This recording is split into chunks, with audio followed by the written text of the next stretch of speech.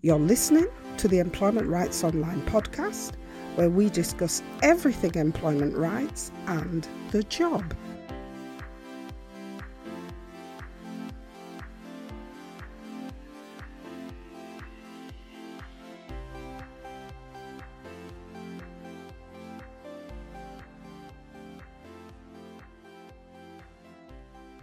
Hi there. It's great to have you listening in as we debate another employment rights issue that could be coming to a workplace near you. So almost 2 months ago, we discussed the issue of COVID vaccines and the implications that were circling at the time about how not having the vaccine might impact you having a job. And in case you didn't know, the issue of compulsory COVID jabs before you can return to work after this current lockdown is rearing its head again, because there's a split between business managers about their right or not to make you have the COVID vaccine before you can return to work after lockdown. Now, it's already the case that if you have a medical reason for refusing to have a COVID vaccine, you will be on stronger ground to challenge any future vaccine-linked to jobs policies which your employer may seek to introduce.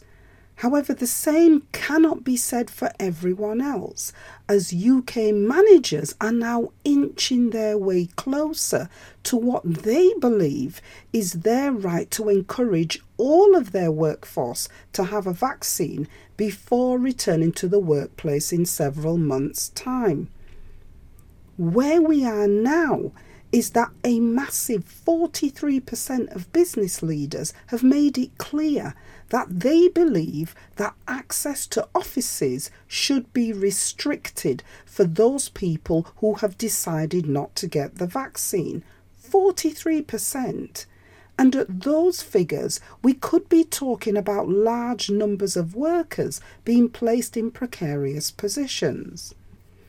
The Guardian reported on the 17th of March 2021 that whilst it was not a majority of business leaders, and indeed 44% of business leaders disagree with forcing people to get the jab as a condition of returning to the workplace, what is causing concern is that this split in business leaders between those who feel they should have a right to demand you get the jab and those who don't want to choose that route, that split with roughly the same numbers of business leaders for and against workers being forced to get the jab, well, they're worried that this split could be replicated between you and your work colleagues and could play itself out on the floor of your workplace, with colleagues battling each other about whether it is safe to work with certain people because they have not had a COVID jab.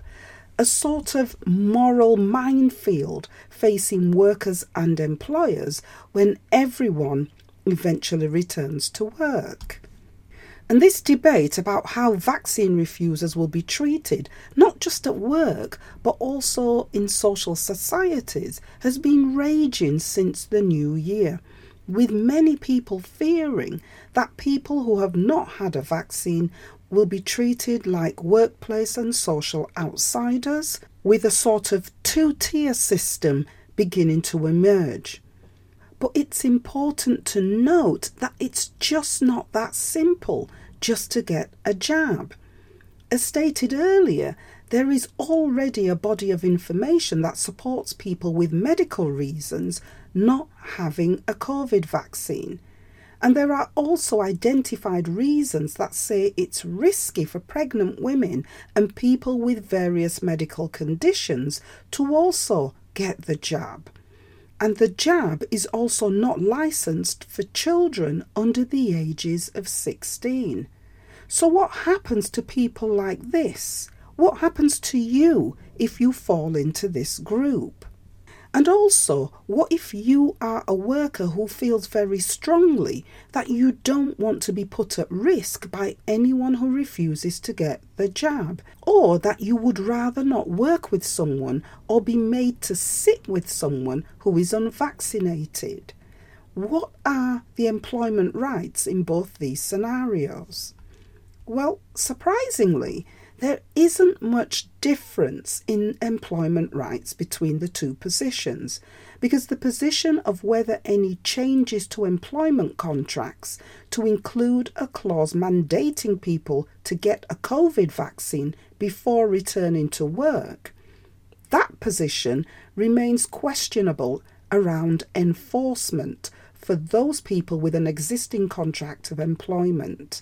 And what this means is that your manager could insist that you have the jab before coming back to work, but as of now, there is no legal backing for this action, and refusing to allow you to return to your job could be seen as a breach of your contract of employment. It is useful to bear in mind here, however, that some employers are looking at how they can make it compulsory for you to have the vaccine if you work in a job, such as in the healthcare field, where you not having the vaccine could mean that you pose a risk to vulnerable service users. And in this situation, employers are looking at whether you not having the vaccine could be viewed as a disciplinary offence for which the sanction could be dismissal from your job. We don't have any examples of this happening, but it's useful to put this position to you now so that you are aware, particularly if you have less than 2 years of continuous service in your current job.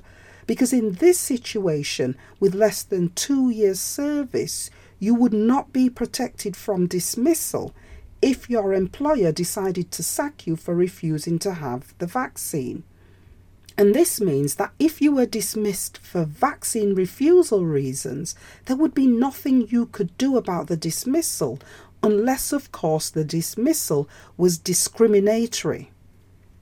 The situation remains a little more precarious for new contracts of employment, which we discussed in episode 53 of the podcast. And since that episode aired, there seems to be more support from the government for employers adopting a position that says that you will make yourself intentionally unavailable for work if the employer insists that you have a COVID vaccine as part of your contract. And that then places you in a position where you cannot apply for a job because you have not had the COVID vaccine. In this situation, because you don't have a contract of employment with the company, there would be little you could do about being prevented from applying for the job, as long as this condition imposed by the employer did not discriminate against you as a member of a protected characteristic group. And here, think young people who are not eligible to get the vaccine.